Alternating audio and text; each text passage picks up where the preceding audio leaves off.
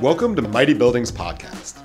Each episode features architects, home builders, and industry professionals sharing their experiences, failures, and successes. At the end of each episode, we will dive into how Mighty Buildings relates to the conversation through our use of 3D printing, robotics, and automation. I'm your host, Sam Rubin, Chief Sustainability Officer and one of the 4 co-founders here at Mighty Buildings.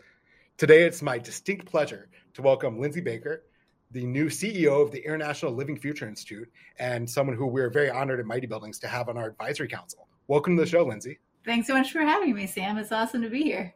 Yeah, well, it's so wonderful to finally get a chance to sit down and chat with you.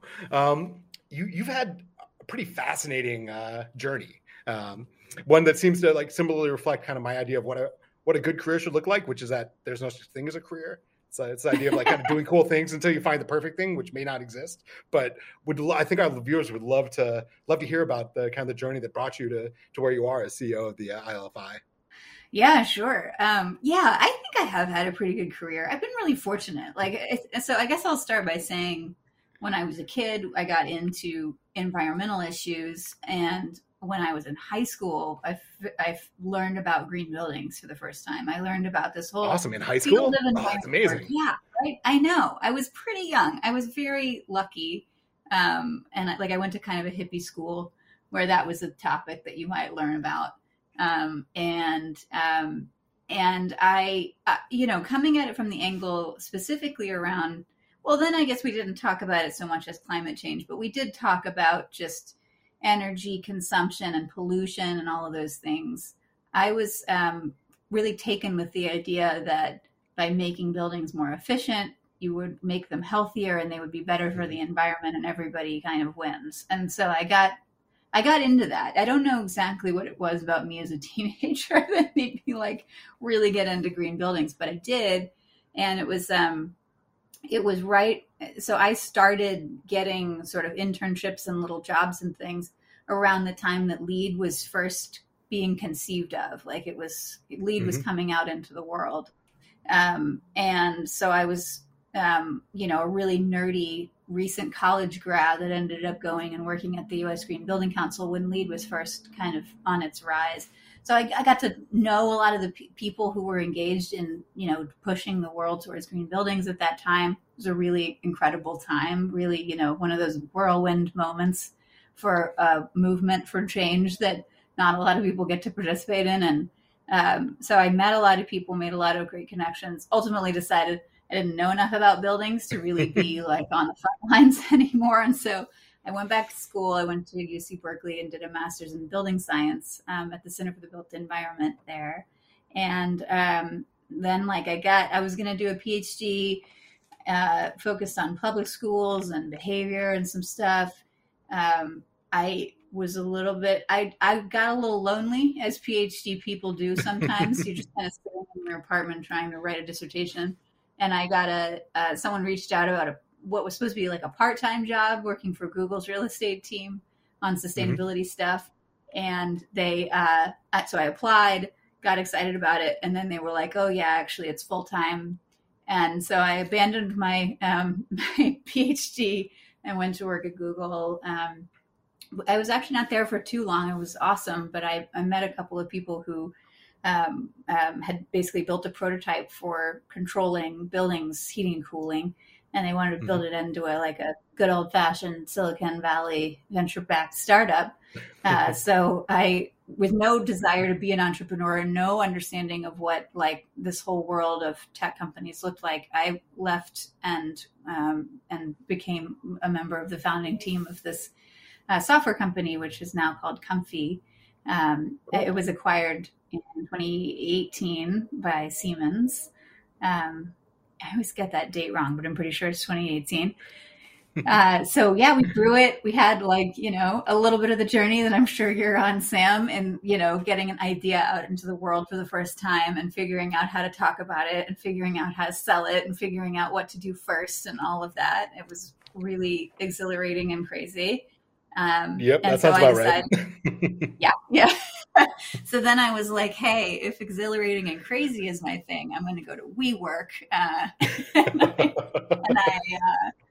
And I took on a really incredible role to start WeWork's sustainability program globally, and Awesome. joined that organization, built out a team, and we were cranking, doing all sorts of really cool things. And then, unfortunately, WeWork took a turn, and a lot of folks were laid off, including me and my team.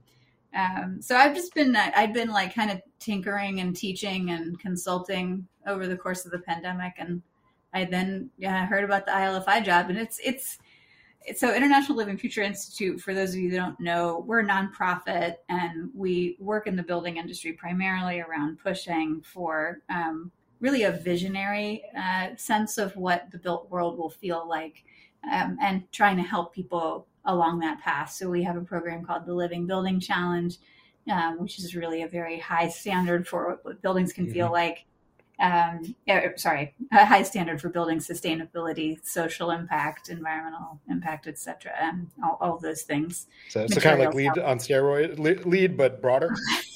lead on steroids. I'm trying to think like how would we just define it. There's all sorts of funny. Obviously, you got that social impact. You got all the kind of, because you guys bring in a lot of things in the conversation that aren't necessarily as front and center as they are. As they are with you guys. So. Yeah. So it's been a great fit for me as an organization, in part because I've always been looking for sort of these disproportionate levers for change for the building industry. Mm-hmm. That's my thing. I like thinking about those types of scale opportunities.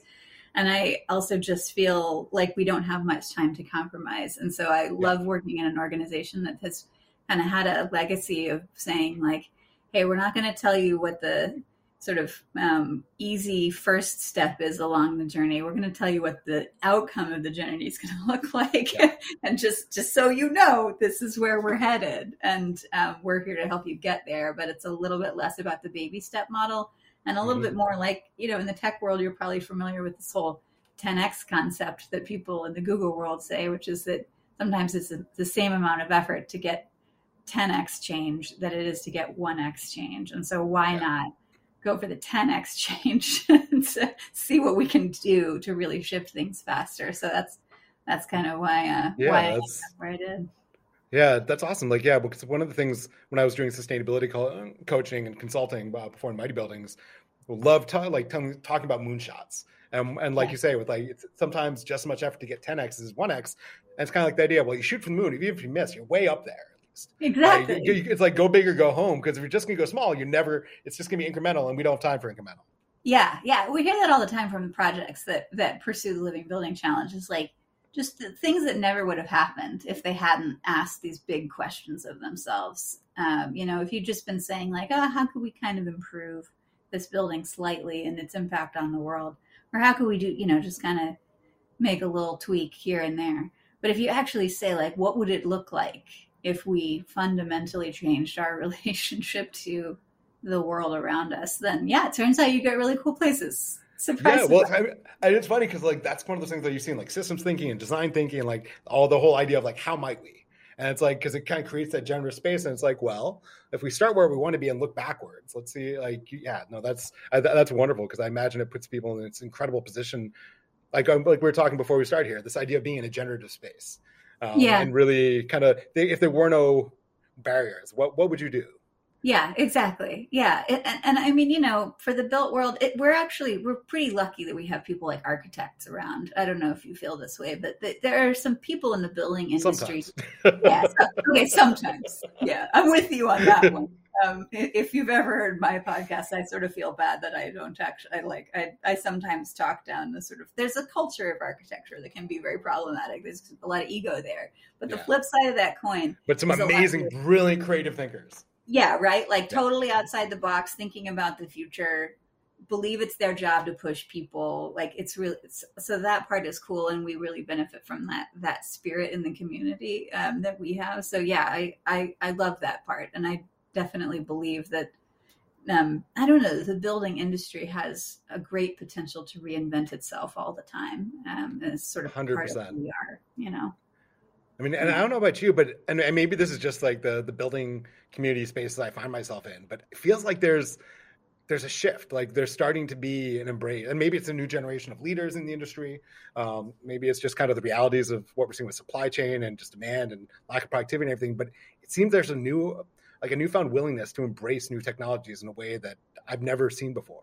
I don't know if you're seeing the same thing, but.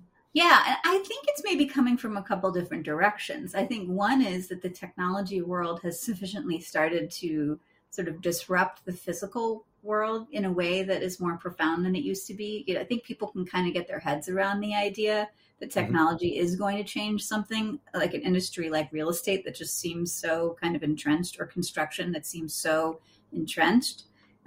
It's just, there are lots of ways that is changing for us, that we're actually witnessing our physical world change based on the emergence of technology. And then I think the other thing, I know you care about this, is that there's a greater willingness these days, especially in the US, to admit that the system doesn't work that we've built for ourselves. And I think that's part of the problem. Is I feel like 5 years ago, most people would have vouched for the status quo of the building industry. Most people would say, like, this is probably what we should be doing. But in part because of, I think, more awareness and awakenings around the country about the inequality that we're all living with, and that, is affecting so many people's lives and health. Like that, I think, tells us that what we have now is not a system worth preserving, Yeah. So that's important. Yeah, that's actually one of the reasons I secretly hate, well, not so secretly, I say it almost every podcast, but don't like the word sustainability, because the status quo is not sustainable. Like if we get to resilience, regeneration, 100%. But sustainability, it's like, let's get somewhere worth sustaining first. I know. Yeah, it's too bad about that term. It's not the best term. I wish we had a few more, speaking of creatives, some people around to help us name some things that I'm still struggling to come up with a new term. We use this term green building all the time to describe a group of professionals that are out there in the world, and there's hundreds of thousands of them, and we know who they are.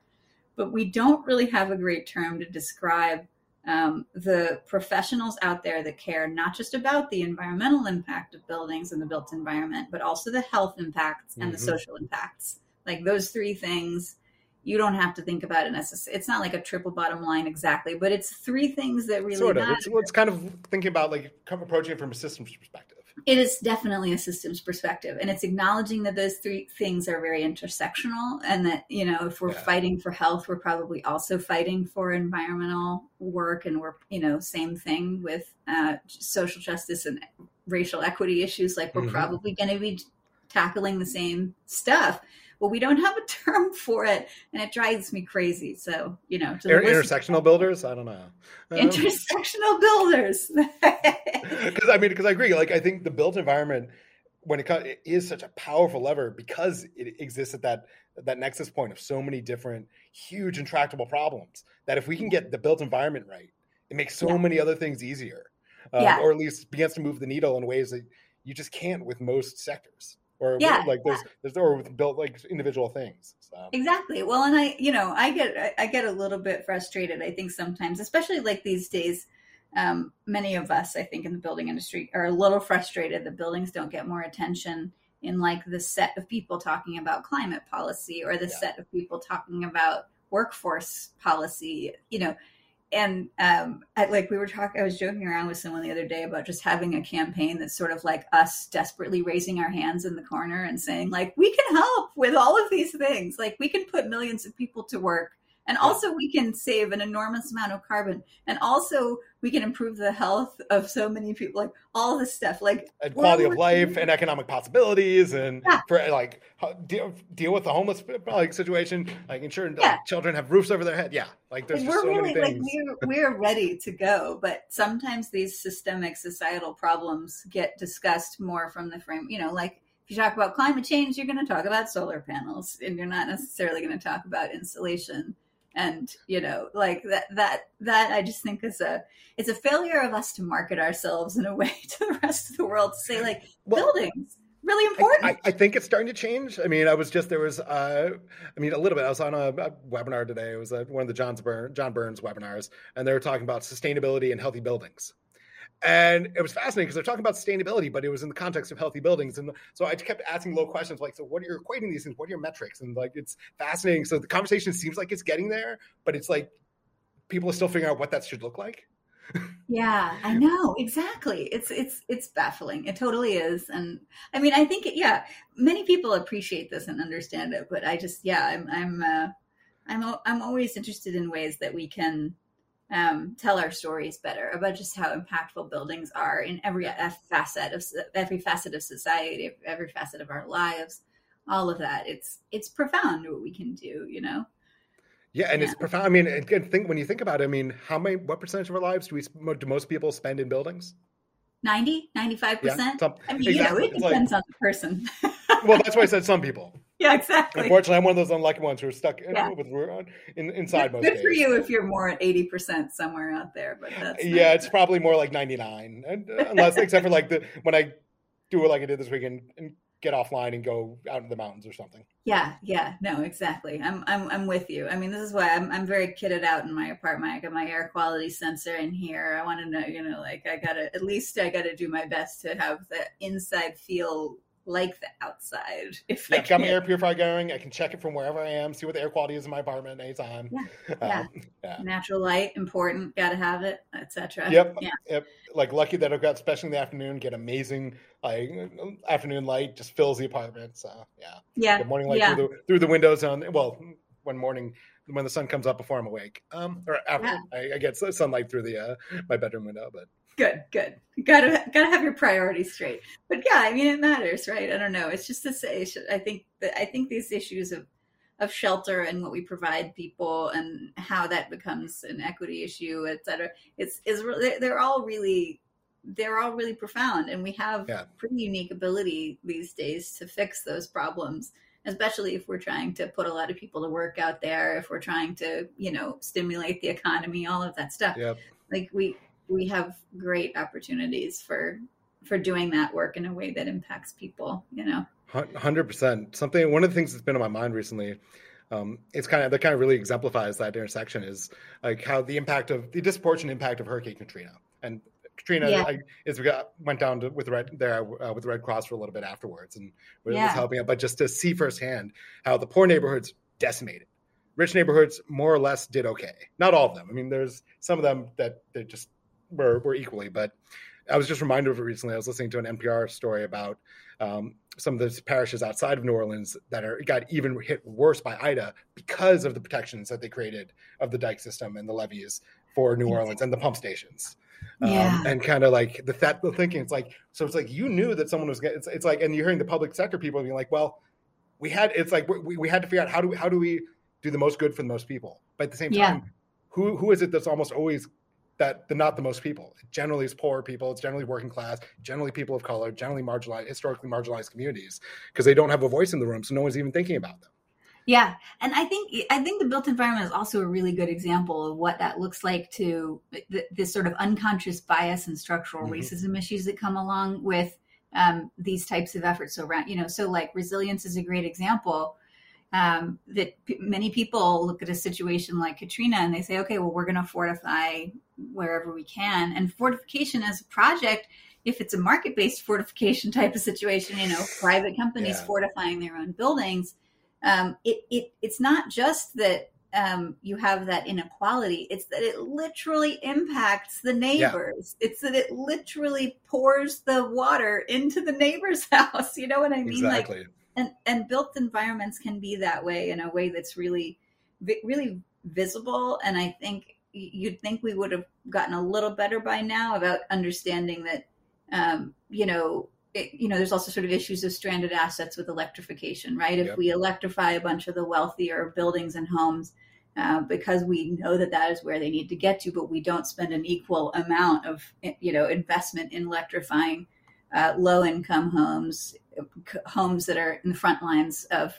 the environmental destruction that's caused by the fossil fuel industry, all of that stuff, then you're literally those folks are gonna pay more for their natural gas, right? So like it's a very literal problem that we should be pretty attentive to in the building industry, to say every time we improve a sort of a market rate building, every time we try to do something to get towards a higher goal, we should be wondering what that might do to the building. Right. What are the potential consequences, intended or otherwise? Yeah.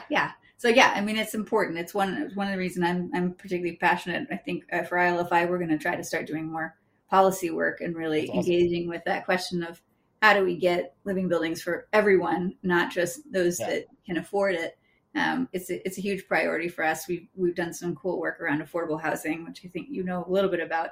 But there's a long way to go, and I'm pretty motivated. I mean, that's awesome to hear, and I'm very excited for having a conversation because there's some things, out of time, unfortunately. Yes. But this I think I say this to every guest, but I can't wait to do this again because we could talk for hours. I mean, we literally got through a third of, maybe a fifth of what we were going to talk about. So, again, I'm Sam Rubin, Chief Sustainability Officer at Mighty Buildings. It's been my distinct pleasure to have Lindsay Baker, CEO of the International Living Futures Institute, as our guest today. And Lindsay, before we send the listeners off, where can they find out more about the ILFI?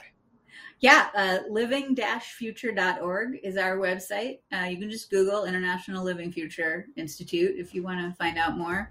But yeah, we'd love to have you. We're on a tear to change the building industry. So please join us. Awesome. Well, so such a pleasure to have you on the podcast, and so incredible to be working with you as a member of our advisory council. Thank you so much. Thank you.